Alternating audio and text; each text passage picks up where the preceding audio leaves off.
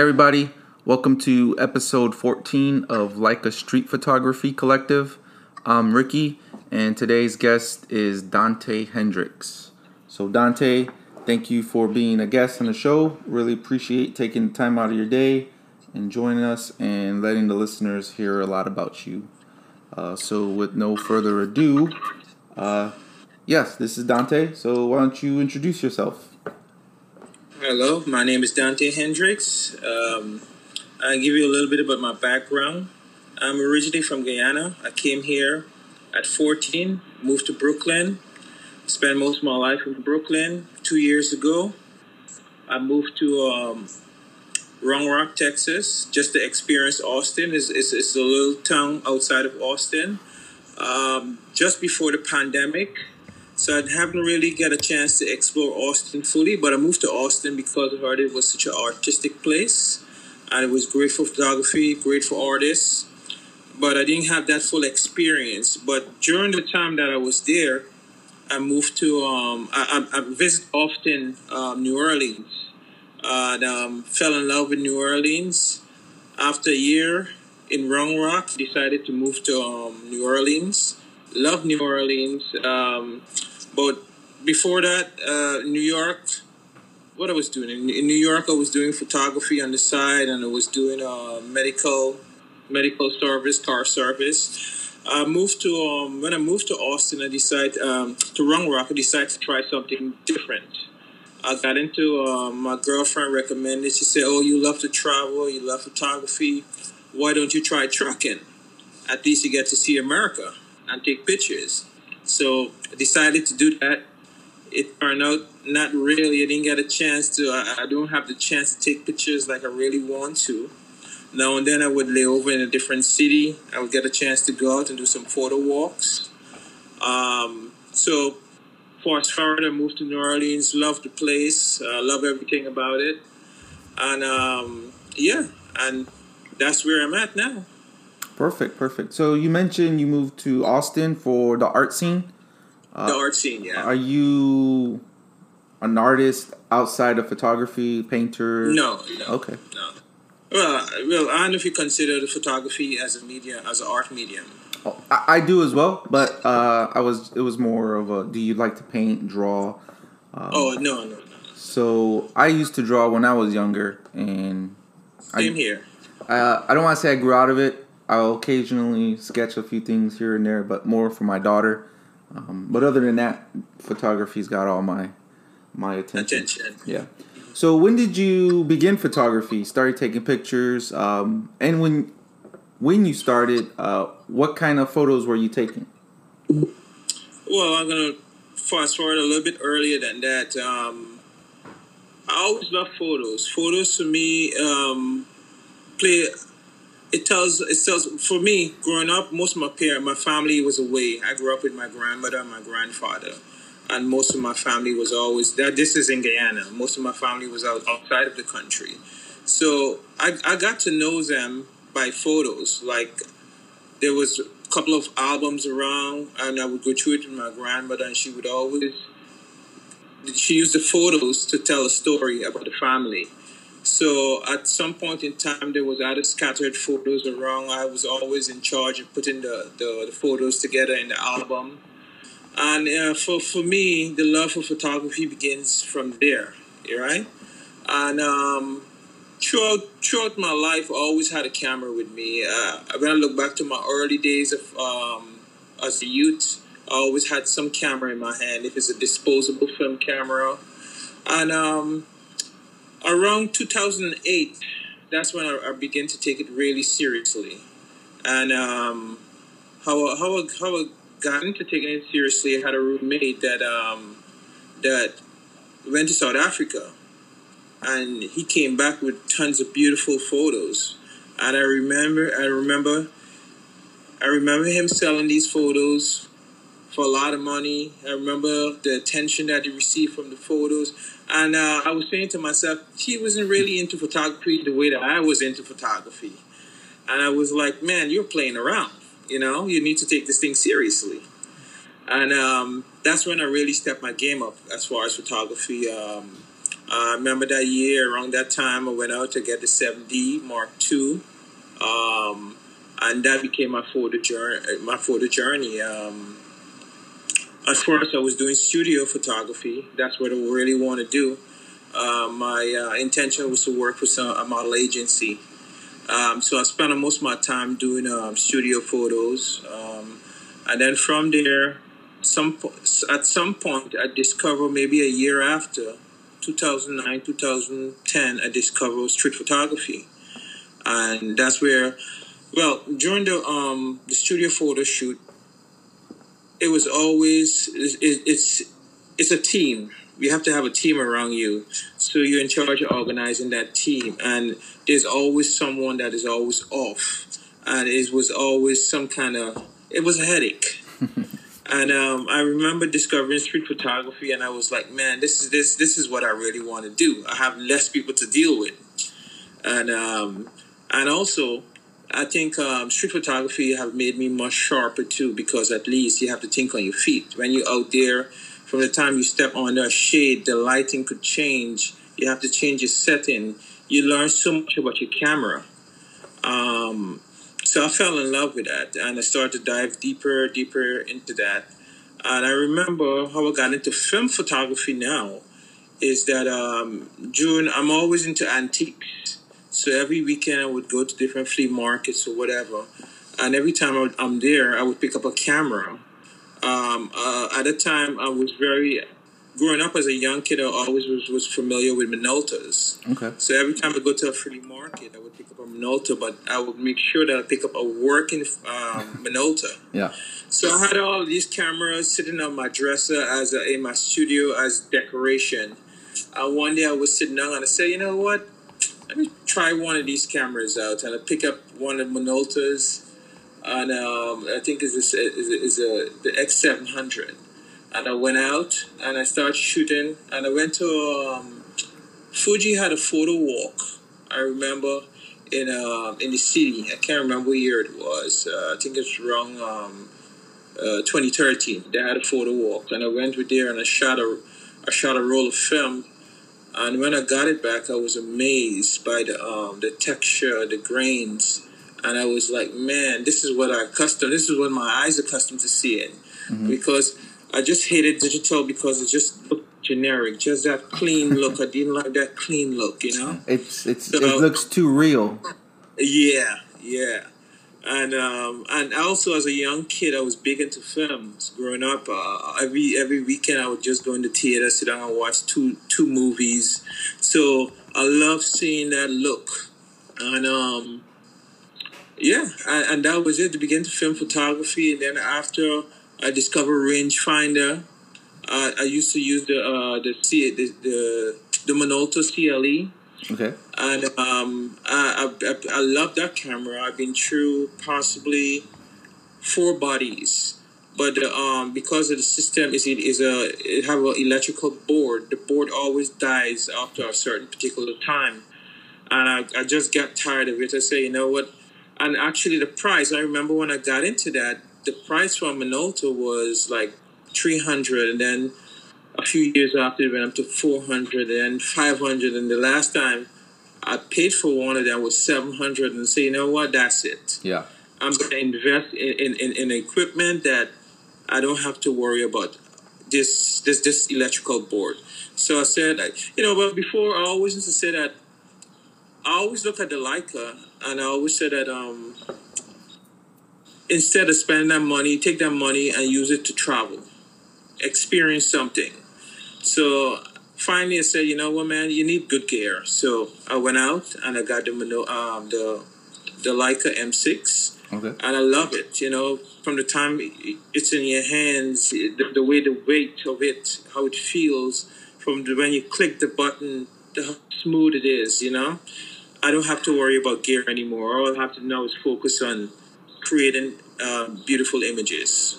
Perfect. So when you mentioned you loved Minoltas, I was actually going to ask you if you ever used one of the CLEs, which they actually built for Leica. So Minolta was developing the Leica, the lights, Leica's CL. And then when Leica got, I think this is how it went. Leica was afraid Minolta was gonna become better than them, so they stopped working with them. But Leica kept, not Leica, Minolta kept producing the same Leica, the CLE version. They just used the Minolta name on it now. But now the bodies for the CLEs are like over 1,000 because of the Leica, correspondence with Leica. So do you have any of your CLE bodies? Did you collect any of the Super Rocker lenses? No, I always shoot with a 40 millimeter 1.2 because it was just a perfect, beautiful lens, Okay. And that and the 35. So those two I had the 40 and the 35. Yeah, I'm a 35. Not 35, the 28. The 28. You like 28? I'm a 28 shooter. Okay. I like 35 is always my go-to. And I'll occasionally go up to 50 or 75. I do own a 28, but I rarely use it. But I want to use it more. I want to start, trying different lenses. Well, for me, I remember I went to Cuba, and I had the 40 millimeter. And I remember a friend of mine that I was with was just saying, "Man, it's just too tight." A guy that I met in Cuba. And I remember I was like, man, it is tight because there was a lot of situation. People is just too close to you. And that trip changed me. From the time I got back, I said, no more 40, no more 50, 28. Because what I also noticed for me, 28 you could tell a better story with 28 because you could add something into the frame that add more context to the photo. Okay. So are you only shooting film exclusively? Yeah. No digital? Yeah, exclusively, no digital. I said to myself, simplify everything. Nice. Film, one camera, one lens. That's it. A very good purist. I like it. Yeah. What's your favorite film and how do you feel about all these outrageous film increase? My favorite color film is Agfa 200. They don't make it anymore. Well, I know they're making it anymore, but I know I can't find it anywhere.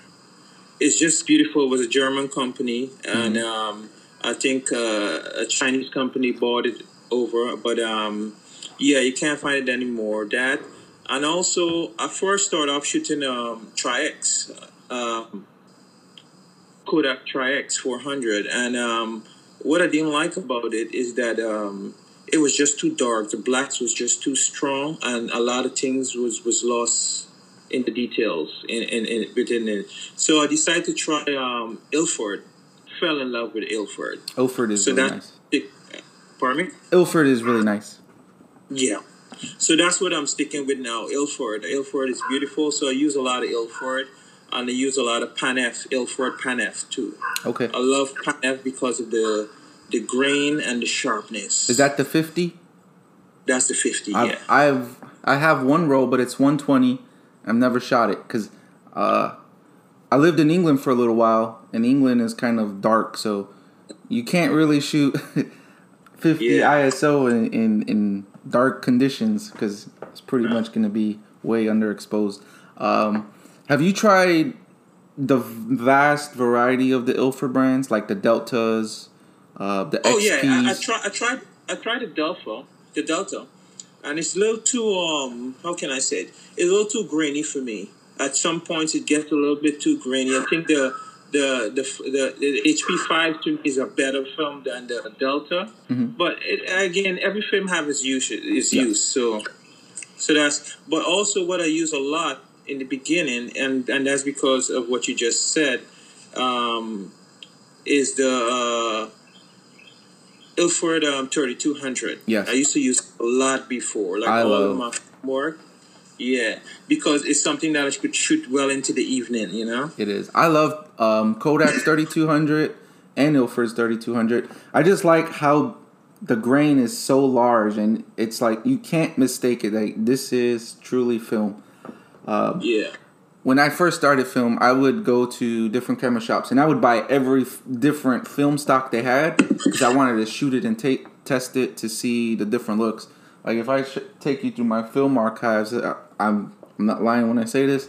I've shot almost every brand out there, minus the toy films where I'm not really into those. But no, I'm not into those either. Yeah, Afka is, well, like you said, it was a German brand, so I did see a lot of it in when I lived in England.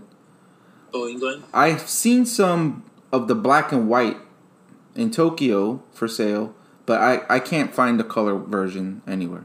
Okay. Yeah, it's good. It's a good German. What I like about it, I shot it in Cuba, and I fell in love with it in Cuba because it didn't give you that. It didn't give you that bright, bold color. What it did, it gives you that faded color that looks very vintage. So the photos look great for Cuba. Yeah. Sounds good. So you mentioned you started off with studio. Yeah. And then you went into street photography. Do you apply a lot of your studio concepts whenever you take photos now in the street? Do I apply it to the concept? Well, one of the things with the studio is a lot of control. You control everything. Outside in the streets, you got to let go of that control. The only thing is that the setup. You have to be the setup in the studio and the setup in the street could be the same. So I would say I apply that to the street, meaning that make sure that your camera have the right settings, so you don't have to do too much when you're in the street. It's just you have to just adjust certain minor little things.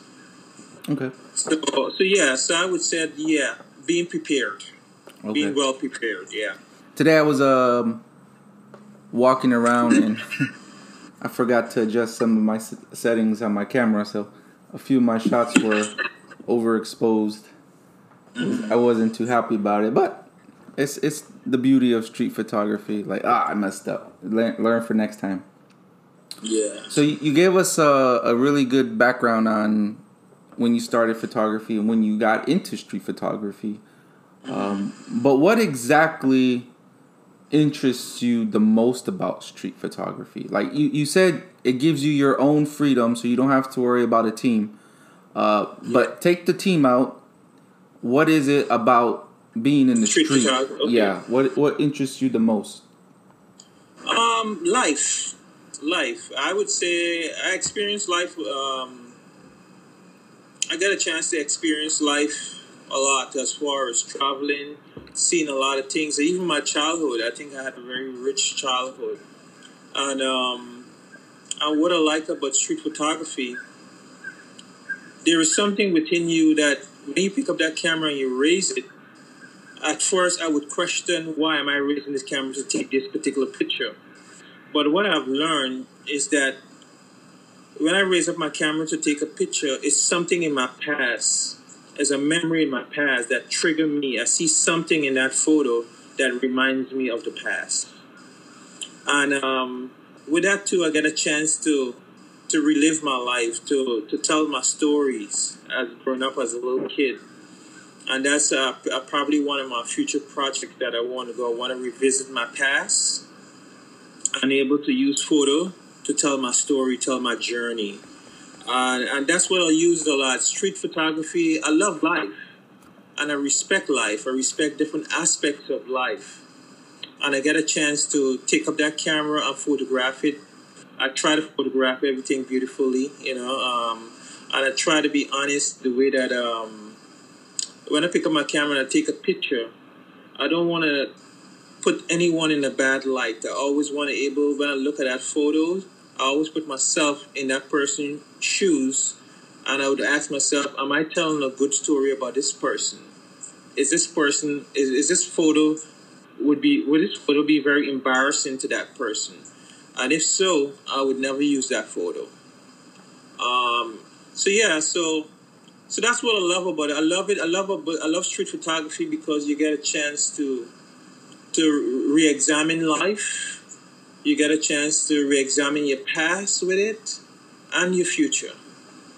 Okay, I like that. So you travel around a lot. How did you meet Matt?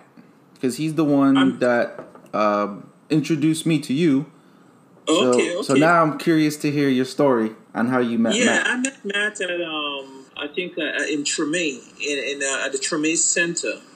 I remember what was going on at the Treme Center.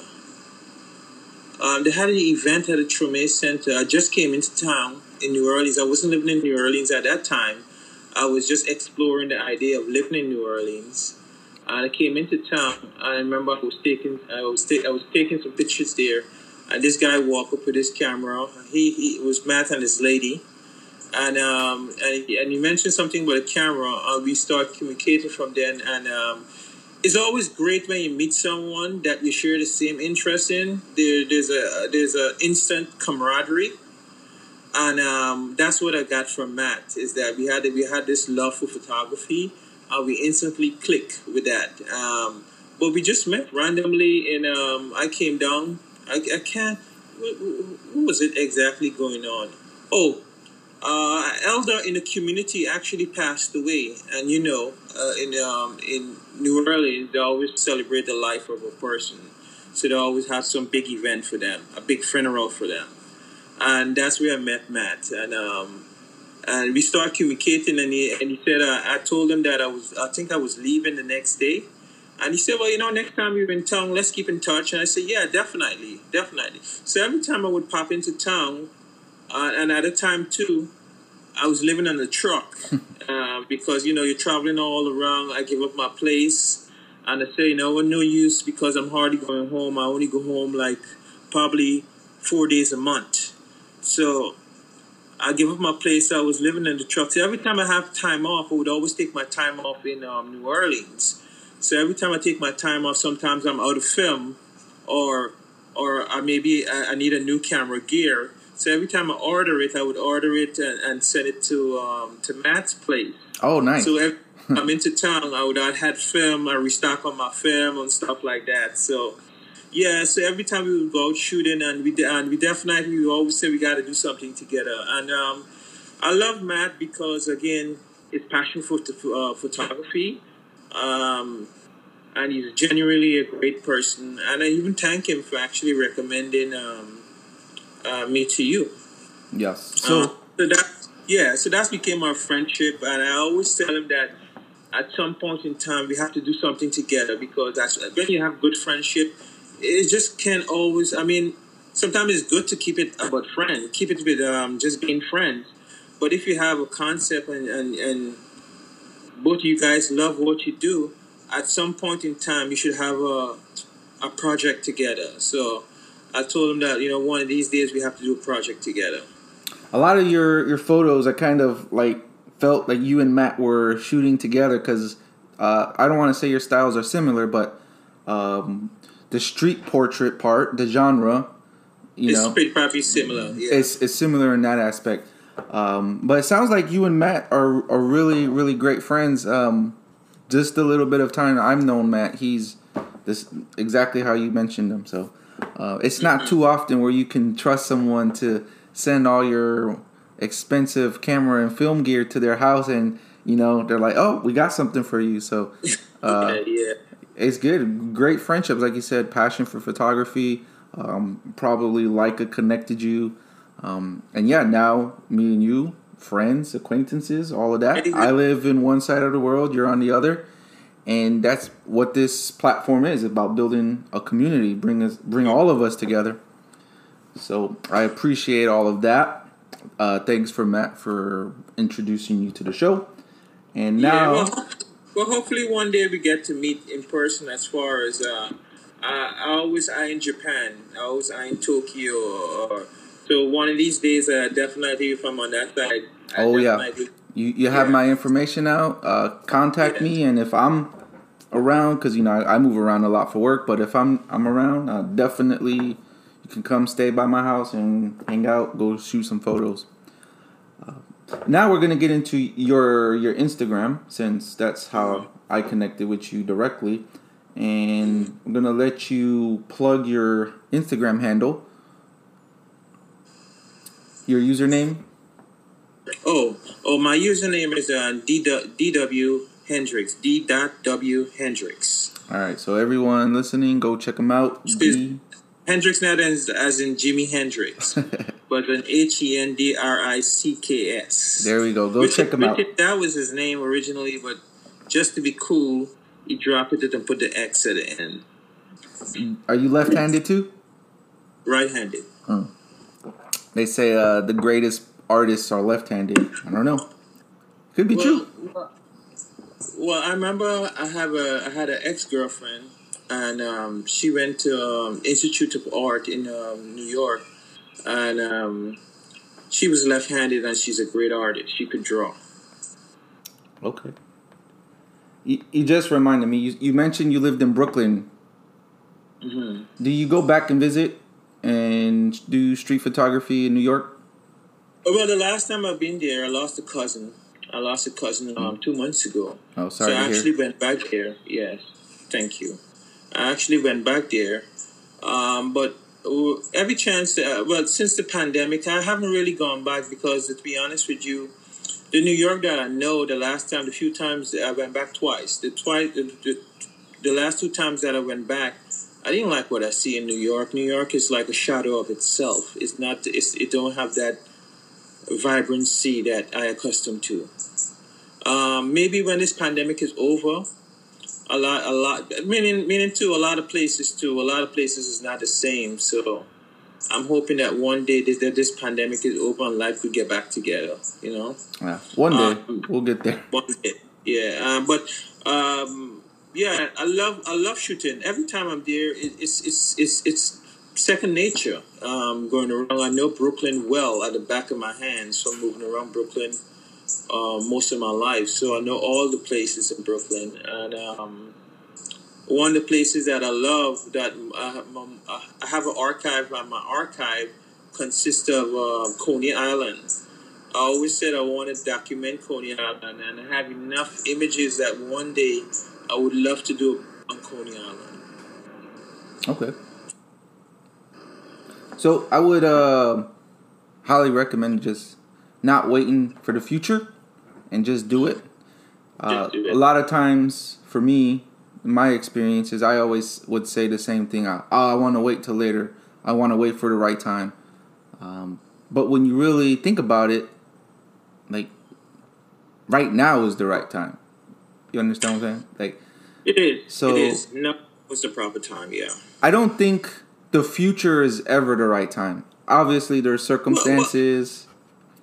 And I'm not trying to make you put your book out now, but I'm just saying, like, you shouldn't wait too long because what happens is you just, for me, and this is just my personal experience. Like, so it's just like, I don't want to wait. I'm gonna wait. And the more I kept saying, I'll do this later, procrastinating, I just never did it until I'm like, you know what, I'm gonna do it. Kind of like this podcast. I was waiting almost a year. I bought my little equipment that I used to record this last January before the pandemic hit. And I kept saying, I'm going to wait. And then one morning I just woke up. I'm like, why am I waiting? Let me just do it now. Mm-hmm. So just for me, I like to say now is the right time. So yeah, that's a good idea to have, yeah. I support your endeavors with your photo book, and I can't wait to see it if and when you decide to put it out. I'm excited for that. Yeah. But we're going to talk about the photo I picked that I really, really enjoyed from your Instagram. The lighting, the textures, the shadows. I love shadows. There's something about shadows. Everything in this image is just like, it's a perfect image to me. You got the mysterious player playing the drum. And then the shadow just completely masks his face, and it creates the story. Like you see it, and there's an instant story. So my question is, do you remember taking this photo? Yes. When, where, and all the good stuff about this photo story. Okay, so every first Sunday, a friend of mine used to invite me to a spiritual circle. and they meet every first Sunday. And that particular Sunday, I was there, and I remember I was sitting opposite the guy, opposite the djembe drummer, and the door was to my left, the door was to my right, and the light was actually, the sun was setting, and it was actually streaming from that door coming right in. And I remember I just looked up and I saw the light and I said, wow, this is a beautiful lighting. And the way that it hit his face, the light, it's like from half his body, like a triangle, as you could see it. Yeah, it's a nice angle. Yeah. And I said I had to take this picture. And that's what I remember about that photo. I definitely noticed that it's just the sun coming in through a single source. Yeah, I love light too. It's always great when you get a photo with perfect lighting, or lighting that could create an image for you that you could use to paint well. It don't happen too often, but when it do happen, you have to be there to capitalize on it. So, what was it that inspired you to take the photo? What inspired me to take the photo is that the mystery of it, the mystery of his face. When you look, you didn't see who the person was, and also I love to. I'm very into the spiritual culture, or into spirituality, and what I like about it sometimes is not everyone want to be revealed. You know. What they're into or what they're doing, especially in spiritual aspects. And I feel it was a perfect photos to disguise who the person was and what the person was doing. Okay. Yeah. Yeah. I like it. So, we all know whenever we take a picture, the camera doesn't necessarily capture the image how we seen it. But is this how you saw the picture? Exactly? Exactly how I saw it, yeah. Perfect. Exactly. It's always great to see when that happens. Like, you connect with your camera, you already know what you got to do, you dial in your settings, and you are your camera, and then you make this beautiful work. But that's what I was saying, the setup, man. It's all about the setup. Yeah, definitely. So everyone, definitely go check this photo out. If I was a person who offered awards, that one would be an award-winning shot. Thank you. You're welcome. So, how would you consider your street photography style? How would I consider my street photography style? I don't know if I have a style yet. Okay. Because No, I'm listening. Yeah, I don't know if I have a style yet, because for me, I remember one friend tell me that I do have a style. I can see the style. Maybe I can't see it. Maybe somebody else have to tell me what my style is. But I know what I gravitate towards. You know, I gravitate towards movements. I try to, much as possible, early. You know, as you know, everything is a journey, and journey as far as I used to take random photos, like random of whatever. Sometimes I saw a person of interest, I just take that photos. But no, film. That's what I love about film. It changed the way you shoot, because you don't want to waste a frame. So every time you pick up that camera, you want that photo to be meaningful. You know, you want it to tell a story. So now I'm very conscious of what I photograph. I might do portraits. And portraits, I might see a person of interest, or maybe a person have an interesting story to tell. But now I'm a little bit more conscious of what I take. I want to take something that I'm trying. You know what? As they say, that one image can't tell a story, but I try to. If I'm going to take a photo, I try to make that one photo to tell a story. Okay. So you're a storyteller. Yeah.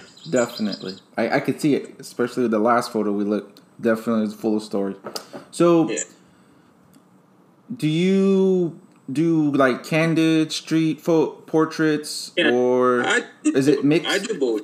I do both because it's I know the ethics with it. A lot of people feel, oh, you shouldn't, but the great done it, and Mm-hmm. the same people that would condemn it by saying, oh no, you should ask or whatever. There was inspired by there was this inspired by the greats. You know what I mean? Mm-hmm. A lot of look towards the greats, and the greats done it that way. Yeah, my thing is that I like to do candid because I want to catch it's something that there's something that you would see that caught your eye. That if you go to that person and say, "Hey, can I take that picture?" You cannot replicate what you just saw. You Mm-hmm. know, so so that's why candid come in. Candid have a platform also. Also just asking someone, having consent, but basically what I would do a candid photo of that person. If that person is really interesting, Mm-hmm. I would really approach them and ask for a portraiture. Okay. Yeah. Yeah. So I think that one for me, I'm not gonna lie, I seldomly ever ask people to take their portraits, but I don't think there's any like ethical problems or anything wrong with it. Uh, you still get a story, a similar story, but kind of different when you got candid because of the situation that's happening when you Mm-hmm. take it, as opposed to the approach with asking. And again, there's nothing wrong with asking for street portraits. Sometimes you get a different story, and it could be better than a candid. Yeah, Because that's true. That's true. if you don't know that person's story and then you ask them, kind of like Craig Clark's, and they actually go and they have conversations with the person. Now you're more invested to try to capture their story to share with others. So Yeah, to me, they both have benefits. exactly. So and that's what I think. I respect both and I love both. Yes. So what is it that connects you to your subject besides, you know, their their movements or anything like that? Like when you're walking and you see something, what connects? What draws you to a particular subject? It could be simple things. It could be the way a person dress, um, the physical features. Um, yeah.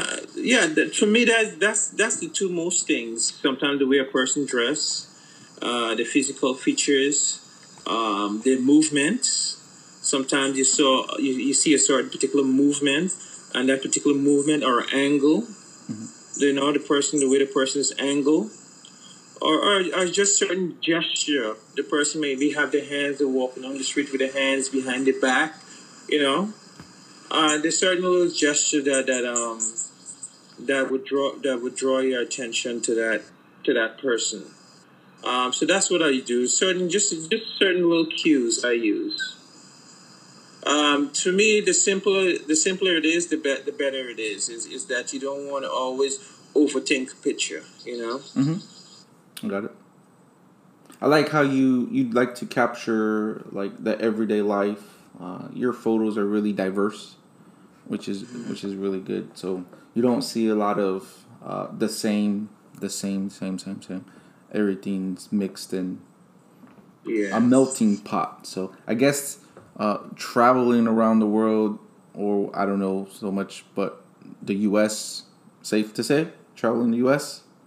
I traveled. Yeah, I see every state. I saw every state in the U.S. Yeah. Oh, that's that's an accomplishment. It's really Yeah. good. Very few people could say they done that. I can't. I still have a lot of states I haven't been to, but hopefully I get there with you. How With the exception of Alaska and Hawaii. so? Okay. I will tell you because I've been to Alaska and Hawaii. I love Hawaii more.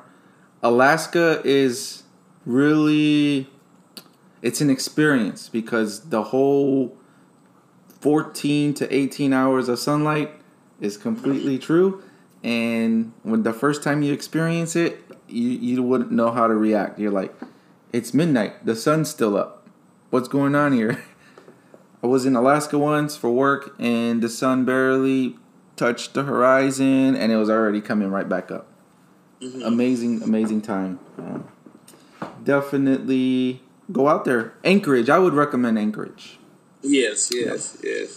So there's a decent little city going on around there, and I'm not a naturey person, so Anchorage is as far in Alaska where I'll go.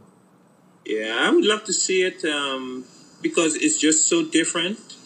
I'd love to experience that. I'm not really. I'm into the. I could say I'm into the nature stuff too, but my main thing, I love to take pictures. It's only now recently I'm really these last few years after being on the road. Sometimes you don't get a chance to take pictures of people, but sometimes you might park somewhere and you've seen the sunset. And you might see a farmhouse, and it might just be a beautiful scene, and you might say, you know what, this is beautiful. I gotta photograph it. Mm-hmm. So now I'm getting into nature shot or still life photography. Okay, that was going to be my next question, actually. So I'm glad you brought that up. So we'll segue into that. We all have experienced this pandemic, and we experienced it in different ways. But what challenges have you faced with street photography during the pandemic? Well, I love, right now I'm here in Atlanta, and I'm here to photograph the Afropunk festival. It started in New York. I remember when it started and the last 2 years, the last time that it was done in New York was 2019. So they didn't do last year. And that was one of my frustration. And there's certain spiritual festivals that I like to go to, like the tribute to the ancestors. None of that happened. And I was frustrated because of that, because there was no one literally to take pictures of. There's no event to go to take pictures of. All the travels was pretty much shut down. I went to Brazil in February. I thought maybe Brazil would have had, in the height of the pandemic, I thought maybe they would have had Carnival, or they have a spiritual festival called Yamaya. It happens by the ocean. So I wanted to photograph that. That was always in my mind to photograph that. And it didn't happen. So all of that was frustration. All the things that I wanted to take picture of, I couldn't do it. And that's when I turned to still life photos. Maybe I might take a photo of I remember going to I went to Portland, and Portland have beautiful greenery, beautiful houses, colorful houses. And I remember walking down the street, and the street was just totally empty. But I said, what can I tell? I said, there's always a story. You just got to find the story. You know what I mean? What I've noticed that when I was walking on Portland and I was looking at the side of the road, I saw a lot of empty bottles. Like literally, I realized that a lot of people during the pandemic was drinking wine or drinking a lot because literally the garbage was just, you would see a case of a bottle of wine or a case of beer or whatever. So I realized that a lot of people was drinking. So I started taking photos of that, you know. So it definitely steered me in a different direction of what I'm used to. But again, there's a story in everything. You just got to dig deep down and see what that story is. And for me, I'm sure for a lot of people with this pandemic, a lot of people have veered off to a different path. But it's good. It's good. It gives me, with the pandemic, what I use the pandemic for is to re-educate myself as far as reading a lot more. Like recently, I joined LFI magazine. Okay. I have the subscription, so I'm able to get into the archive from since 1952. So I'm reading all those old articles and looking at all those old pictures.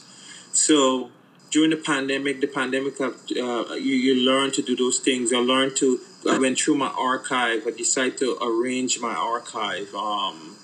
What else? I brushed up on a lot of things. So during the pandemic, I used the pandemic as a way to re-educate myself and learn about people and photos and where it's going to be my destination, what project I want to take on. Okay. So that's what I used the pandemic for. Real productive. I like it. Thank you. You weren't like me where we were stuck. Not because we wanted to, but most people know I'm in the military, so we got like some strict rules sometimes, not so strict rules. So there was instances where we could only leave our house just to go to work. So, you can't do nothing. You're in your house. And it's kind of an excuse because I could have, took your route and I could have educated myself, read more, do some subscriptions, increase my photography, which I do regret because now I'm doing it all now at the moment. Which brings me to my next question. Have you taken any formal photography school? No, self-taught. Self-taught. Okay. Yeah. Most of the stuff that I learned and read about. One of the things about me too, I have a very obsessive personality. So whatever I'm into, I dive deep down into it.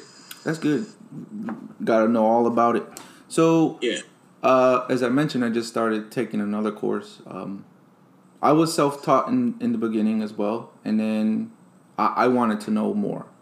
But I wanted to know more with assistance, because I could watch YouTube videos all day, and they're just going to give me one side of the story. You know what I'm saying? Like, they're going to show me how to use my camera, and that's it.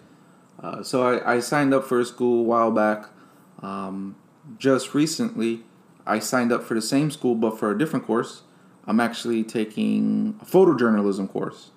And, that's good. Originally, I was kind of skeptical because I thought it was just going to be me chasing news stories around. And I'm completely wrong. It's definitely not chasing news stories at all. It's the whole genre of photojournalism. So street photography is classified as a little subgenre of photojournalism, and while I'm taking another class that has nothing to do with photography, but I'm trying to balance that.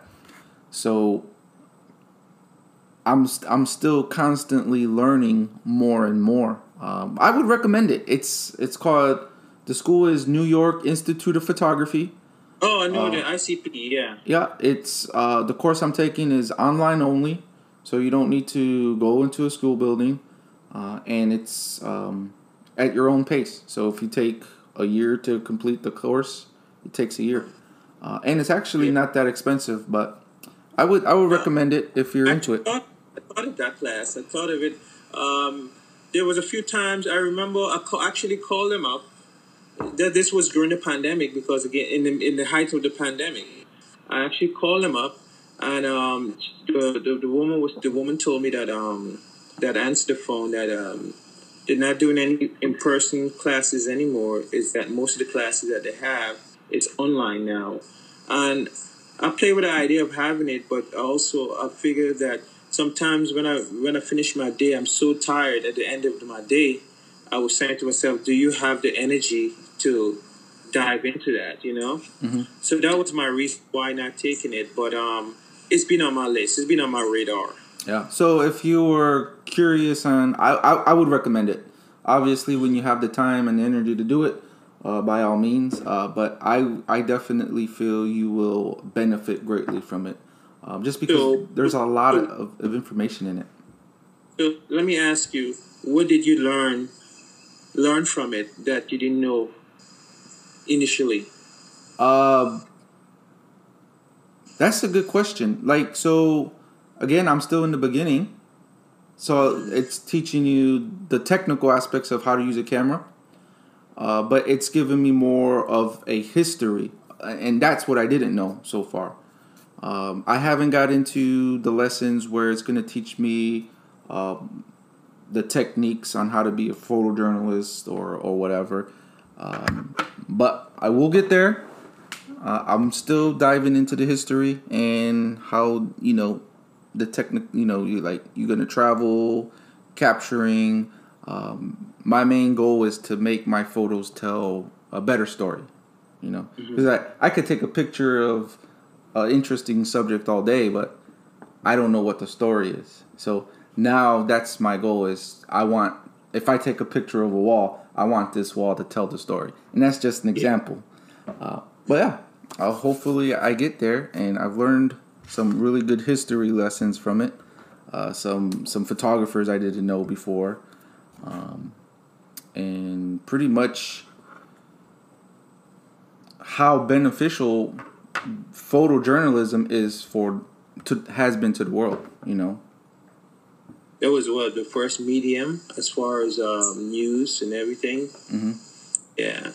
I mean, when I look at the Life magazines, it tells it all. It's like, wow, this was one of the main source of news then. Yeah, that was something I learned. That was why Life magazine was created. Was kind of like photo news. So I'm interested. I'm really interested in that one. But so you said the pandemic kind of, stopped a lot of your go-to events to photograph, and you started seeing that you were taking other. Have you seen your photography evolve with the pandemic? Yeah. Sometimes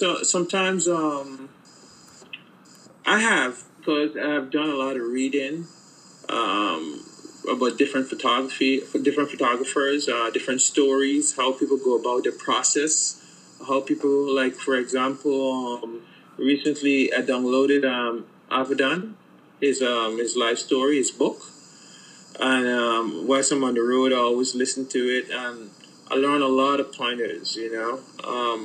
One of the things that stuck with me is that I remember they talking about him taking an image in the studio, and he turned to the model and he said to the model, "Whatever you're thinking, think of something different." and it never all along I was taking pictures. It never or in the studio or doing a portrait. I never thought of that, because one of the things that he said that is interesting is that you want to take a picture of a person that is in the process of something, like they're thinking of something. You know what I mean? Mm-hmm. You don't want to take a picture with a person that have a blank stare on their face. It's like the Mona Lisa. When you look at the Mona Lisa, you know that she's have a story, like she have a secret, because that slight smile that she have is like something is behind it. So that I have adapted lately, that when I go to take a portrait of a person, I want them to be thinking of something. Maybe I would tell them, maybe go to a happy place. What's the last happiest thing that you have done?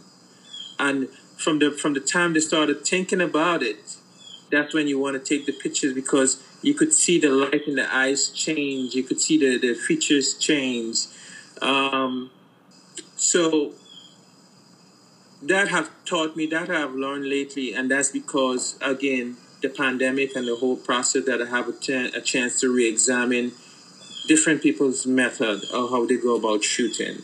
And it could take, as you know, life is about that. There's nothing new under the sun. Everybody have taken something from someone. Mm-hmm. So I'm learning to take bits and pieces from different photographers and put it together and create something for myself. Okay, I'm glad you said that. Who is your favorite or most inspiring photographer? Well, first and foremost, I think Gordon Parks. I think he doesn't get the recognition that he deserves, but a prolific guy, man. So Gordon Parks is one of them. Robert Franks, for the work that he have done and the way that he have photographed the South. and the way that he have captured a lot. So he's definitely high on my list too. Vivian Maya, of course. As a woman, her image is stunning. I would keep it as that. There's other people. There's other people that inspire you, but I keep it simple. I just keep it with three people. Oh, no worries. It's funny you say that because not too many people actually do mention Gordon Parks. I did order a book from him. I just got it not too long ago. It's called The Atmosphere of Crime. Yeah, amazing. I have that. Yeah, amazing work. It's over there. Do you have? I'm sorry. Go ahead. As you know, I'm trying to get his collection. His collection is it's like, I think it's probably like $500 for his collection. Wow. But it's a collection I want to invest in because his images is stunning, and I think it's something like that I want to do. I want to always photograph black folks in a good light, I think in the past, black folks have a lot of photos that we have is not photos that represents us. So one of my goals is to set out is to go create beautiful images of black folks. Like that. Do you have a favorite photo book? We're Americans. That's a real good one. So Yeah. not too long ago, so I've had that book for a while, but I sat down and I actually went through each photo by photo. Because when I first got it, I'm guilty for this. I looked through it really fast. But just recently, maybe a few weeks ago, I actually was like, you know what? I got this book. It's a great book for a reason. So I actually went and I studied each of the images throughout the book. And I kind of wrote notes because I wanted to make sure I was doing it properly. I wanted to interpret the photo on how I see it, the story it tells. And amazing work. Just how he captured, and the title alone, just it fits perfectly for the book. So he exposed a lot of people for the first time. Never saw the South, in that way, So he brought light to a lot of things that was happening at that time, especially even his story of the things that he went through is amazing, Yeah, one of the most powerful images from the South is the funeral in South Carolina, and he's got like he's shooting over the shoulder of somebody, and you can see a lot of, I guess, like you said, they like to celebrate during the funeral. You could see that. You go to different parts, the funeral is supposed to be a sad place to remember somebody's legacy. And then now you see other cultures, they're celebrating it. So he definitely captured all of America, and Americans fits the title well. Yeah, and the thing about it, I think he didn't have any bias, too, because coming from overseas, coming from a different country, he didn't have any bias. He just captured that was pure to him. And I think he was great for telling that particular story. And again, he told it well, and that's the reason why it's one of my favorite books, because its images is just stunning. Okay, so I think I told Matt last time, and I'm gonna kind of try to plug this book hard because I think it's a book no one really knows about but should. Let me grab it really fast. It's by Joel Meyerowitz, who is my favorite photographer. It's called Seeing Things. Can you see? Yeah, Seeing Things. Yep. Yeah. It's actually a child's book, and Joel Meyerowitz wrote this for children to learn how to read a photograph. And I haven't finished the entire book, but the first couple images I seen and how he breaks it down, Joel Meyerowitz, like only he can do something like that. So it's only like $5 on Amazon. Not even that much. Yeah? Well, when I got it, it was like on sale. I get it. I definitely. Get it. Yeah. It's not that big of a book, but it's all photographs from other photographers, and I haven't finished it, so I'm sure some of his photographs are in there as well. But definitely recommend it. Street photographers, and we miss things. Like when I've interviewed other people, I was like, "Oh, what did you see when you took this photo?" And they're telling me, and I was like, "Oh, well, this is what I saw," and they're like, "Ah, I didn't even notice that." So, reading the images, I think, a very important aspect of any genre of photography. So, I highly recommend that book for everybody out there. I have a book by him too. I just purchased not too long ago. It's called How to Make Images. Okay. Yeah. So I've seen And that one. I was yeah. interested to see what's the contents. I don't own that one. Oh yeah, but it's pretty good. It's probably similar to that one. And he breaks it down how to read the streets, how to create a perfect image, and just the details about it. He go through the details about it. Okay. I would think that would catches his eye for a photo. So it probably might be very simple, but it's still good to that because that sounds like a very simple form. Yeah. So definitely, I guess that's going to be my next book in my Amazon cart. My other Joel Meyerowitz, I absolutely love. It's really big. It's like almost the size of a dictionary, but it's called Where I Find Myself. A large collection of his photographs, so I like it. Yeah, great storyteller. Great storyteller.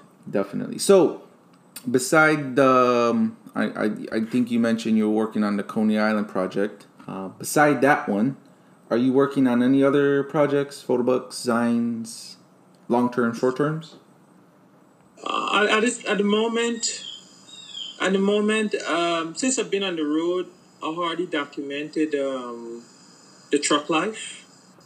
Truckers are very rebellious people, and I think sometimes I feel it's very hard to break into them to take photos of them. You know what I mean? They have this rebellious side of them.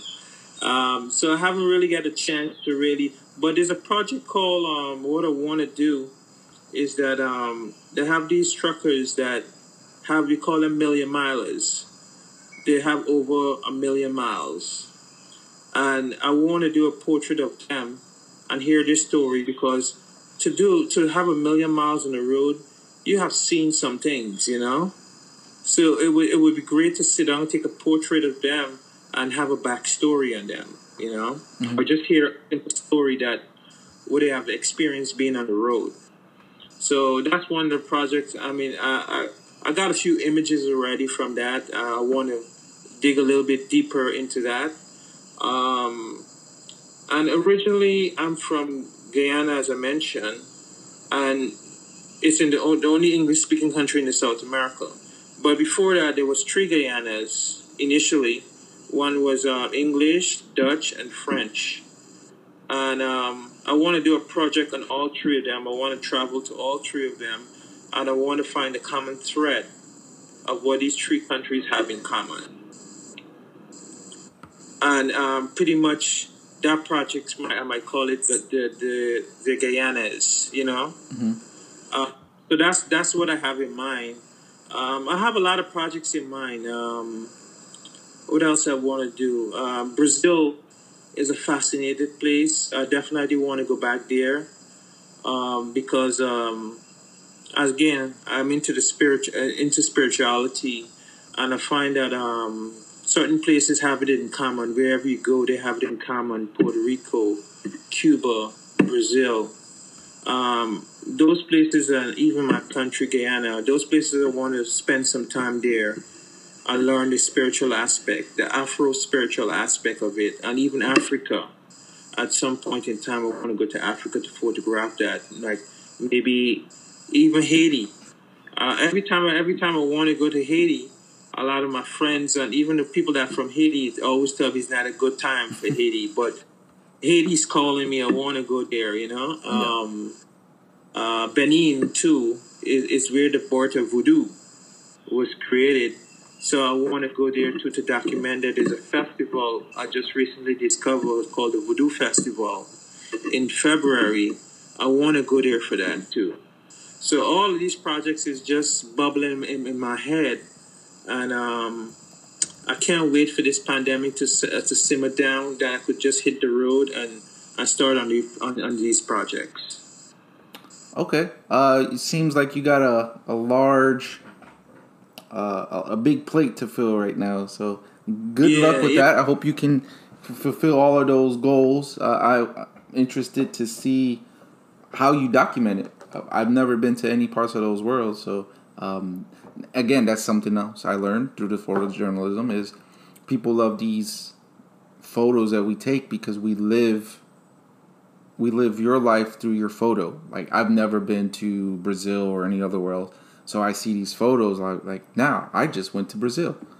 So again, like wasn't trying to go back to the school, but just that's what I learned, and it's just so interesting. I was so wrong, but just by listening to how you say you wanted to go to so many different places. There's a movie I just recently saw on Netflix. It's called "The Journey Is the Destination." So it's based on a true story of a photojournalist who was in Africa, and he travels up and throughout the whole place, and then he finds where he really likes to shoot in I think it's Somalia. So he's documenting it all, and a lot of what you said just reminded me of the movie. So it's a good The journey is the destiny. is the destination. Is the destination. Okay. It's like an hour, so it's not too long, but it's a really good photojournalistic movie. So I definitely will check it out. so I like that one. I think you might enjoy it. Thank you. So we got a lot of your projects, but where do you want to be photography wise in the future? Kind of like a 5-year plan, and it doesn't have to be 5 years. It could be a month, 1 year, 10 years, any amount of years you like. Where would you like to be? What would you like to be doing? I would like to transition into photography fully. I would like to solely making a living from photography. Um, I like to have a book out. I would like to have something that I could be able to. I would have to. I would like to see like, maybe in the future have some accolades of my work or some recognition for my work. Um, but also able to get out more and travel more and see more and photograph more. I really enjoyed basking it. That's what I love to see myself. It's good. The first time I've heard that. Just enjoy photography altogether. For the journey, man, you know? The journey is the destination. Yeah. It's a good plug, right? Nice. So, of all the places you have been, where is your favorite location that you've shot? Oh, man, Cuba is rich. Cuba is so rich, man. The culture there is just rich, and the people are just easy to photograph. They don't make a big deal of it, you know.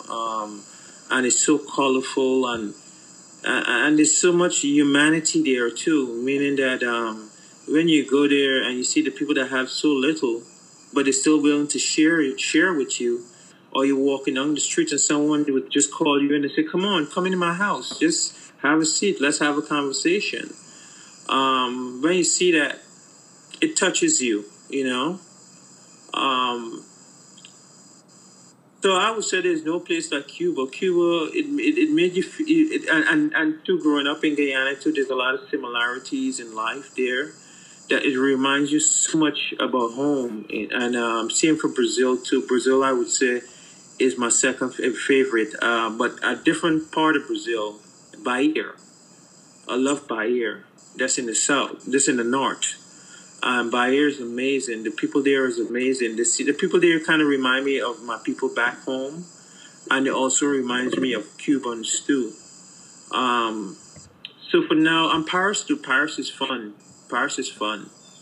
It's Paris gives you amazing experience, but I feel as much as it's like for me in this part of my life right now. I want my work to mean something, and Paris not going to give me that. As much as you would love to photograph Paris, it's not going to give you a true meaning of life or a true meaning of humanity. Um, so I would again go back to two places. I would go back to Cuba, and I would go back to Bahia, Brazil. Okay. Those are the two places. I haven't explored Africa fully. I've definitely been eyeing Africa. I've been looking at a lot of documentaries. Um, but I know by now in February, I definitely would love to see Africa. I would love to see probably Ghana or Nigeria or Benin or Senegal, one of those places. But I'm definitely saying, to myself, of all the places that you haven't been to Africa yet, and Africa is waiting, and so I definitely want to go there because I know the people there is amazing, and also you could make stunning images there. So I've only been to Paris. I wasn't there long enough to share the lovely experience you had. I did enjoy it a little. I was a little underwhelmed. I don't know. I would like to go back and truly document it the proper way.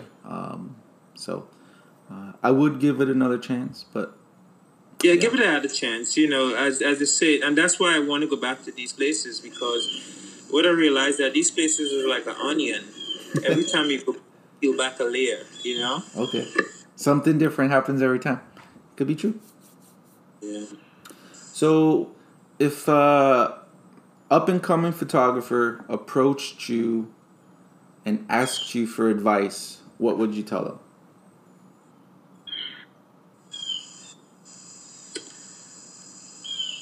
I would tell them stay away from social media. Don't be influenced by social media.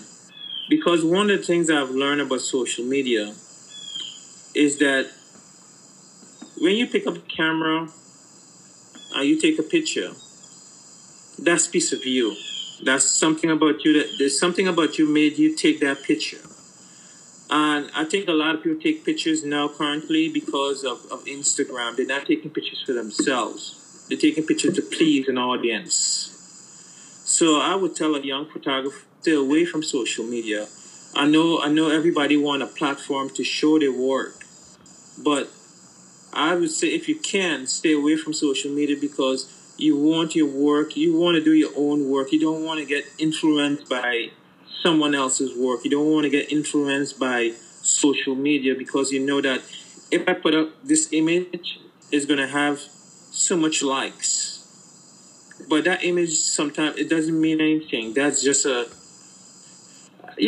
thing about it is that I think the audience for social media might not be photo literate. They might not able how to read a photo in a certain kind of way. They're only looking for certain cues. And you might be taking photos. That might end up steering you in the wrong direction. And so that's why I would tell a person that is coming out, just take photos, enjoy what you're taking, whatever you're in, dive deep down into it, and focus on that. Don't be influenced by other things outside of that. Okay. So, if you could go back to the very first day you picked up a camera, what would you tell yourself? I wish I got into street photography much earlier, because. But what would I tell myself? I would tell myself because when I look at my photos, like just not too long ago, because again I was rearranging my archive, and I was looking back at my past photos, and I saw the journey that I have taken. I didn't have a process. So it's all about the process. So whether or not you think you have to go through that process, that's the only way you're going to get it. Because even if somebody tells you about it, at some point in time, you're going to revert doing what you do. So it's a natural process. But for me, the only other aspect I would focus on is how to really create a business from it. Like from the get start, thinking of where I want to get. Because what I've noticed is that people that the best photographers is not the well known photographers. I know great photographers that are not well known, and I know sucky photographers that is known there. You know what I mean? Oh yeah. And when you look at the sucky photographers, they some of them was honest enough to tell you is that, hey, I'm not a great photographer. That guy over there is a great photographer. The only difference between me and him is that I'm much more organized. And I was driven from the start. I know where I want to be. And they follow that path and they stay disciplined to that path, you know? So in my early times in photography, I would say that I wish I was just disciplined enough to know that I have marks. That every time this is where I want to be at this particular time, and just keep checking myself like that as I go along. You know what I mean? Like, okay, by next 2 years, I need to have this book out, and by all means, I have to have this book out. You know? Yeah. The pressure. Yeah, yeah. So that's something I would think. I would say anyone that is coming into this here should have a goal, should have an idea where they want to be, because those are the people that excel. You know? Yeah. Definitely. Stay motivated. That's the big thing. Yeah. Okay. So, what challenges have you faced during your journey in street photography? What discouraged you? And how did you overcome the discouragement? I remember one time I had Instagram, I was taking pictures and everything. And I can't remember exactly what it was, but it's either an article or a photographer I ended up studying at that particular point. And I realized that all the photos that I was doing was just meaningless, you know? Mm-hmm. And I remember just deleting every single photo from my Instagram. And I was so frustrated that I said to myself, you have to get better. Create better images. Take your time. You know what I mean? And it's good to have that, because it's good to keep checking yourself, making yourself better. But at the same time, you know that, as you know, any true photographer would always tell you that his image is not great. You always want to create it better, because he could see the flaws in his images, you know? Mm-hmm. So that was one particular point that had me stressed, that that I wasn't at that particular time to create the images that I want to create. And again, it was just a natural process, because at that particular time too, I was going through the fear of street photography, of approaching a person and taking a candid picture of them, you know, and you're just scared of that person's reaction. And as long as you overcome that fear, that's when I started to create great images, or better images. I started to create better images because I was just able to just walk up, look that person in the eye, and take that picture with confidence. You know what I mean? Yeah. And I think it's all about that, overcoming that fear. So I would say fear was one of my weakness in the beginning. And as long as time progressed and I overcome that fear, I noticed that I'm starting to create better images. And that was one of the challenges that I faced. Second challenge is to shooting film could have its challenges too, you know, as you know. I remember one time I was at Coney Island, and I thought I put a roll of film in the camera. The phantom and I roll. was walking around, and I was shooting, and I was like, man, that image is going to be stunning. It's amazing. And I was just walking around shooting, and at the end of the day, I decided, okay, this is 36 images. I started to rewind. When I checked, there was no film in the camera. And man, that broke my heart. And I think that was a great experience. As a film photographer, at some point in time, Moses was going to go through that experience. I have 3 times. And for some reason, it was always with the same brand, same make film. What was that? It was an Ilford firm film, Pan 400. So it wasn't like HP5, but for some reason, every time I would load it in my camera, I don't know what it was. It was just this particular film. Maybe I don't know if I did something wrong, but it didn't matter. I tried this film 3 times, and all 3 times it was just blank. So the phantom roll is when you load the film in, but it doesn't take any of the pictures. So like I always keep count on my counter. I'm at 36. Okay, the next one should be the end of the row. Pop. No. Oh, I got an extra shot. 38. Oh man, I'm going through. Now I'm passing 40. Something's wrong here. Like, this should not be this far. So again, hit the rewind button just to look that the film, it didn't load. Yeah. The phantom roll is the worst feeling ever. Yeah. That discouraged me a little bit, but I pulled through and I kept looking at it. But I did want to mention something you were mentioning about the Instagram. So for me, Instagram is a really big trap, right? However, it's a very useful tool, and I only use it as the tool. I learn, and it took me a long time to overcome the part where I needed to take a photo and I had to upload it instantly. I got past that. So another thing was I had to learn to get past the likes, right? So I was going through different phases, likes and follows. All right, I got, for example, 600 followers, right? I got 600 followers, but I don't have the attention of 600 people.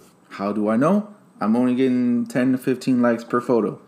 So then, you start realizing, like you said, it's a trap. Don't fall into it. It's just there to feed people's egos. Okay, so I got past that. Now, how I got to the part where I use it as a tool is connections. I'm meeting a lot of great photographers like yourself. But how I use it to benefit me now is I was reading articles, and there's like big companies, they don't like to post too much content because it gets lost, right? So it made sense. But then I took it one step further and I altered it to where I benefit from it. So my Instagram will only have 100 photos at any given time, right? And this is how I know where I get better as a photographer, right? So what do you do when all 100 of your photos are your personal favorite, right? I don't want to delete this one. I really love this. Well, I want to post a new photo. What do? I have to delete another one, right? So now the challenging part is, which photo do I think this new photo I really love is better than? Where did I improve? What date? What year? Okay. Okay, let's look at this one. Yeah, I see a big improvement. This one, I don't need this on my Instagram no more. So that is the only way I use Instagram now, as a tool and as a connection to meet great photographers like you and Matt and Craig Clark, CJ, Don Stevie, all those other people out there that I've spoken to thanks to Instagram. So it's definitely a tool if you use it, but you just gotta get past that one ego, the likes and the follows. It's not important, like you said. So, yeah. What is your most happiest moment in street photography?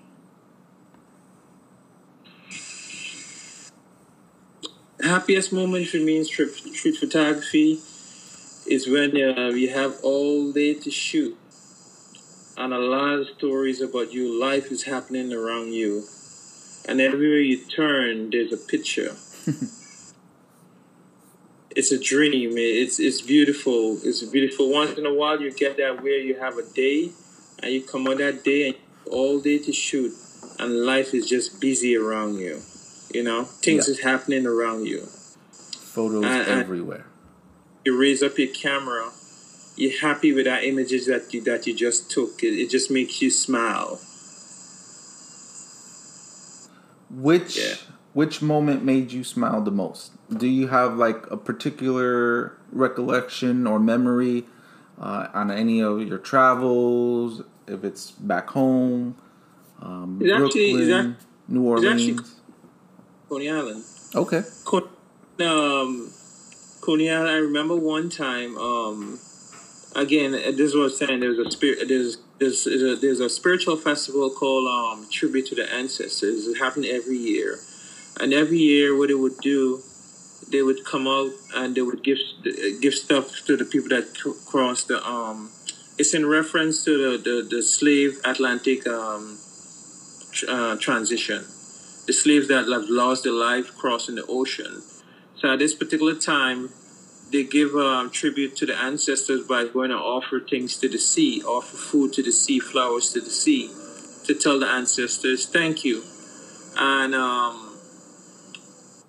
remember the first year I went there, there's a lot of stuff was happening by the water, and I had on this white clothes, and I couldn't get in. I had on a long pants, white pants, and I couldn't get into the water to shoot it. So the following year, I decided, you know what?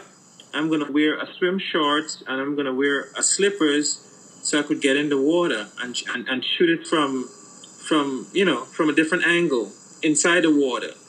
And I was happy that I did that because I was the only person that did it. So my images was totally different from everyone else. And it was, to me, was one of the best views, And that was one of my moments. Okay. Very nice. Great story. Now is the part of the podcast where it's kind of like how Matthew recommended you to me. This is the part where I'm going to ask you to name and recommend another photographer, artist, whoever it may be. Doesn't matter what medium. That's not famous. And I say famous, and I'm going to compare it to the levels of Joe Myris, Robert Frank, and like a Leica ambassador, whoever it may be. The unknown artist. Who is your recommendation? Oh, I have a friend that's a Leica purist. Those are the ones we love, right? Yeah. His handle is his name is Remigio. And his handle is the Remigio Experience. All right, I'm writing this down. Yeah. So it is REMIGO. Okay. Yeah. The Remigio Experience. Perfect. We'll look them up, and I also encourage the listeners to go look them up as well. And finally, my last question. Thank you, Craig Clark, because he already probably knows what's coming up. Is what does street photography mean to you?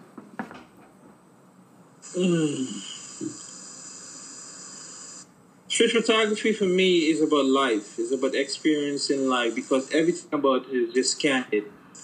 And candid is things that are happening in real time, Mm-hmm. So for me, that's it. Street photography for me represents life. That's when I'm out there shooting. That's when I feel alive too. Your heart beating.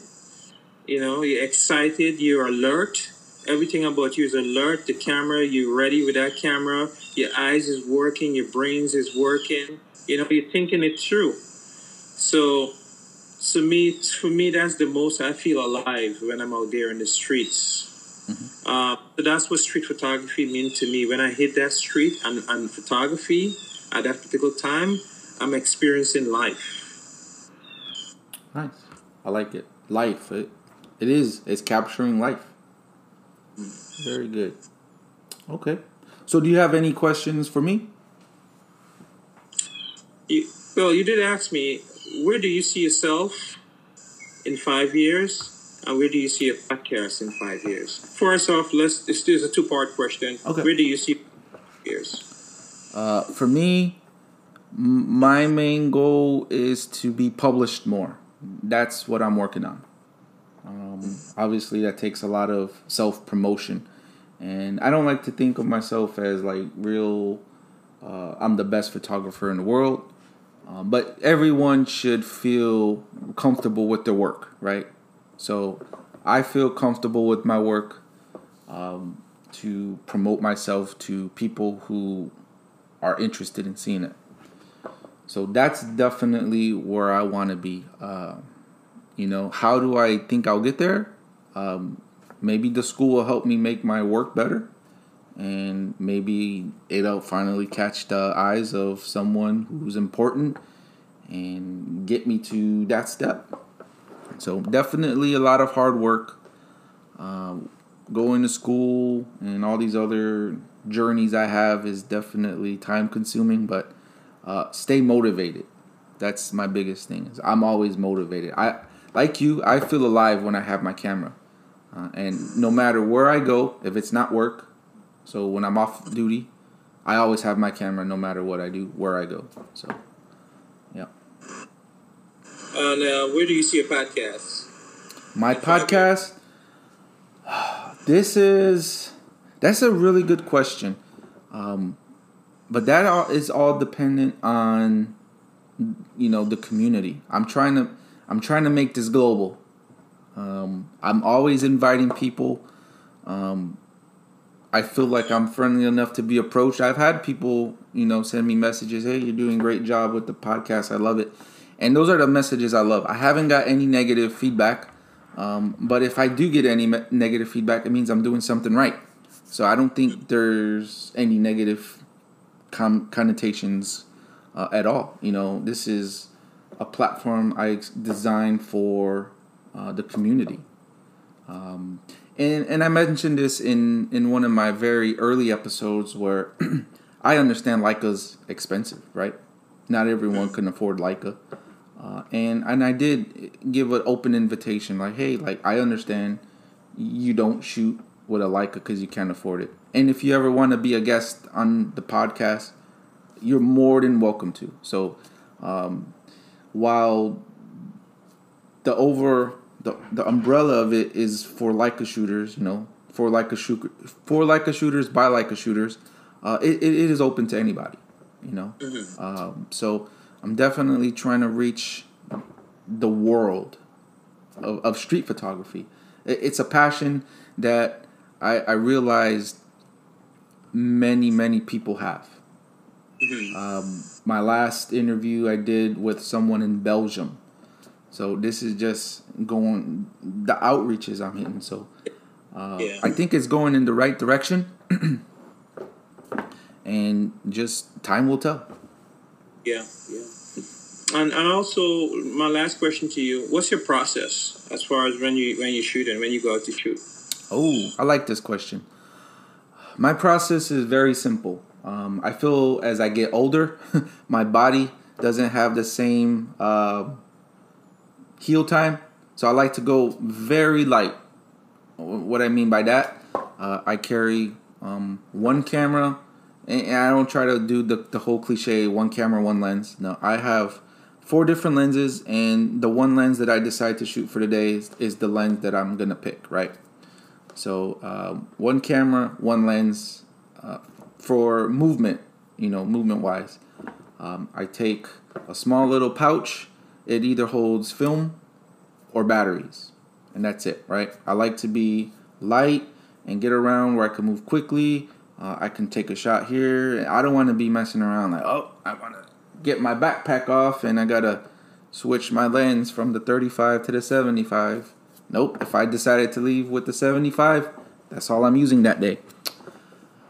My process, I look for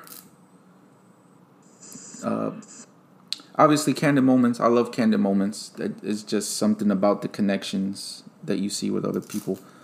Interesting moments. I have seen myself photographing since COVID a lot of still lifes like yourself. Something I wasn't really particularly interested in when I first started street photography. But I like to move fast. I'm a fast mover. However, if I'm moving and I see a nice little street scene with some nice lighting, shadow cast, I'll fish for a little while. But then I'm back and I'm moving and I'm shooting. I see something and I just shoot really fast. I don't like to do auto fire where you just hold the shutter down and hope I get that. I like to be precise with my image, and that part I can thank film. I used to be that guy. I would put it on auto, and I would just be like, okay, someone's gonna walk in, and I'm holding the shutter down. I'll get one good photo, right? However, when I started shooting film, it taught me a new level of patience. So, like you, like, oh, does this photo tell the story I want it to tell? So I noticed myself composing, and I'm really truly studying the image through my viewfinder. Nope, it's not worth the shot. So a little bit of that transferred over to how I shoot digital. When I do my edits, minor adjustments. So I don't like to go sliders full black, sliders full white. I try to keep it realistic. As far as the lighting and the shadows, maybe I took the picture underexposed a little because the lighting changed from a cloud passing by. Most part, my settings are dialed in to what the light reads. So, yeah, I like to be simple. Mm-hmm. Yeah, well said. Do you use Lightroom in your Yes. editing process? I have the subscription for Lightroom and Photoshop. Funny thing is, I went to college for graphic design, so I learned Photoshop and all those other programs a long time ago before I started photography. But photography is a simple process, so I like to just stick with Lightroom. I don't do any of that heavy Photoshop work. Yeah. Same here. What I've learned too, sometimes I question it, is our journey in life, and I've learned that our experience plays a part somewhere along the line. It kind of set us up for the next stage. Like for example, for me, getting into trucking and traveling and always moving around, it taught me so much how to travel, like how to travel light, because pretty much everything you have is, you're a minimalist in your truck. You have a little bit of everything, and I've learned that it taught me that I could pick up and go at any given time with light gear and travel. And sometimes I look at it and I laugh to myself, because in my travels in photography, where I'm always yearning to go or yearning to move to go somewhere, is that trucking have taught me how to handle that process. Mm-hmm. And feeling comfortable with different terrains or different surroundings. Okay. Now I'm curious. What's your process for when you go out shooting? My process is that I know some people you might feel different. I'm predominantly a black and white shooter, but over the years, I've witnessed great photographers that what I've learned is that color, if you're looking for the artistic side of photography, you could use color to do that too. You know what I mean? Mm-hmm. Color photography, like, Saul Leiter and those people using color photography to do art. And I like that. Lately I've been looking at that, and that's something that I want to do, able to create art out of like colorful photography. And so at some point in time, I would usually have a color film with me. I would have probably two colors, two black and white with me. But I'm a predominantly black and white shooter. And again, I don't like to be confused, like when you have too much gear, like a person goes with a whole heavy bag with all of these gears. I've been through all of that, so I know, just like you, I want to travel light and travel far. Yeah. So I want to be light as possible. So I've learned that to pick one lens, so I would just pick the 28, my camera, and that's it. So I have four rolls of film on my camera, and I would just hit the road. And depends on the destination. Sometimes too, it's always good to know. It's good to have a direction. So I know some people say, "Oh, I'm just going to go out there and take pictures of whatever come at me." But for me, I would decide. Say, for example, if I put a roll of Pan F in my bag, and I'm going to shoot the Pan F, I would say, okay, Pan F, I probably could only shoot up to 6 o'clock, right? Because the light goes away around that time. And I said Pan F is a slower film, so I can't do a lot of action. You know what I mean? I have to do something where it's very settled. So portrait might be the best thing for me to do with Pan F. So it all depends on the roll of film that I'm shooting to. It all depends on the time of the day, and so yeah, so that's my process. So I would go there. Say for example, today I'm shooting Pan F. I'm gonna go out. I'm gonna make portraits with the Pan F, and possibly around 4 o'clock, 5 o'clock, I would put a roll of 800 or 400 film in. Sometimes I might want to push it a little bit forward. I would take the 400 and push it to 800. Or if I have an 800 film, I might use it. That could actually take me well into the evening. So that's my process. All right, interesting. I like it. I did want to ask a question. You brought up film again. Do you develop your own film? Have you ever developed it? Yeah, I have done when I was in Brooklyn, but since I'm on the road and steadily moving, Okay. I don't have the equipment. Makes sense. Do you have a particular photo lab you use, or just whoever's closest?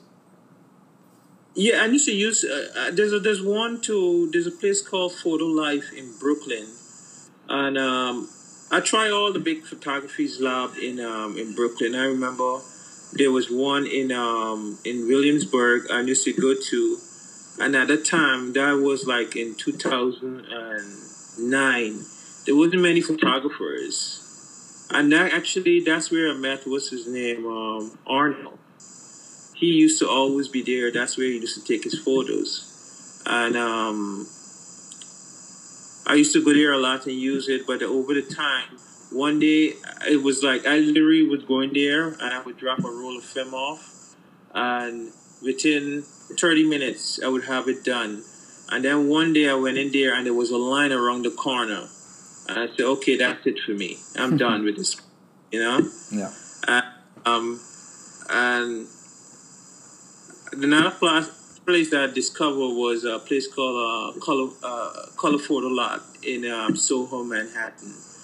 And it was very expensive. And actually, after going there, that's when I decided to start develop my own film. But then lately, before I came away from Brooklyn, I met a place called Photo Life. And on to this day, that's where I go because I think they charge me like $5 a roll. That's actually really cheap, so can't go wrong. Yeah, can't go wrong. $5 a roll, and I would overnight it to them, and by the time they get it, within an hour or two, I already have my results. They send it back to me. Nice. Do they scan for you? Yeah, they scan for me. Nice. I got this. They would send me the negative. I got this really large Epson V800. For me, it's like developing film. It's a great fun process, but it just takes too long. So what do you do with that? Do you scan every single photo, or do you identify what photos do you like and just scan those photos? For my film, I scan all. So what I do with my film and my digital, my process for saving and archiving is actually, I save everything to a hard drive, and then I clean out the ones that are not that great to me. So I try not to use the word keepers, but keepers are keepers. So the keepers I keep, and the rest I don't. It's good to hold on, because I remember some photos that I have taken a couple of years ago that I didn't like, but I just happened to save those photos. When I revisit my archive and I look at those photos, all of a sudden I discover something that I totally missed in the past. So save those photos. Oh yeah, I have every photo I've ever taken, except for the one hard drive that kind of blew up on a trip to England. I was a little heartbroken on that one, but I learned, and now I got a few different hard drives, and every photo up until when that hard drive blew up, I have. Okay. So, but that's just my process. I don't have all of the photos I've ever taken in my Lightroom library, but yeah, I do have them saved on a hard drive. Yeah, same here. I'm not gonna lie. I don't think I will ever go and look at every single one of them I've taken. But who knows? Maybe I'll be like, let me go see what I got. So it's a possibility. Yeah, it's always good to know what you have. Like you said, maybe I might see something I didn't notice and rediscover a gem. Strongly feel you will. Yeah, most likely. But that's what I'm afraid of, because I have so many. And I'd be there for hours just looking through one folder. Yeah. Well, sir, that is pretty much all I have. Do you have any other questions? I don't mind continuing the conversation if you do. If not, I'm sure you want to go out and shoot. So. Yeah. So pretty much at 12 is the first day. It's 2 days. It's a 2-day festival. What I like about the Afro Punk is unique individuals. It's a great thing. I came out here. I was thinking about, it's a very colorful event, but I say, you know what? No colors to me. Again, I'm going to strip it down bare. I just going to do black and white, because again, I think I've learned, and I learned this from Bob Marley. Bob Marley said, everything in your life, you should simplify. Simplify everything in your life. Yeah. So for me, it's all about that. I want to strip the color away so I won't be distracted by the color. So now what I'm going to do, I'm just looking at the individual. I'm just looking at personalities. I'm looking at, facials. There's certain things that I'm looking for, but colors, it's just good to just eliminate one thing so you don't have to worry about one thing, So yeah, that's what I'm excited about today, and see what I create today, and hopefully I'm in a happy. I try to be in a happy place and go there and create happy images. Well, I can't wait to see them. So whenever you post them is whenever I will get a chance to see them. No pressure from me, because I know it's all about patience, especially picking the right photo. So definitely can't wait to see what you get. Yeah. Thank you, brother. Yeah, no worries. But it's great having you on the show. You're a friend, and you're more than welcome to come just talk and whatever it may be next time. So definitely reach out anytime. Talk. If you do come to Japan, let me know and we can go shooting. Thank you. I definitely want to thank you for having me on your platform. I appreciate that. Yes, sir. Yeah. Again, thank you for taking the time of your day. Definitely spread. Yep, that's all I have. So thanks for listening, everybody. Thank you, guys.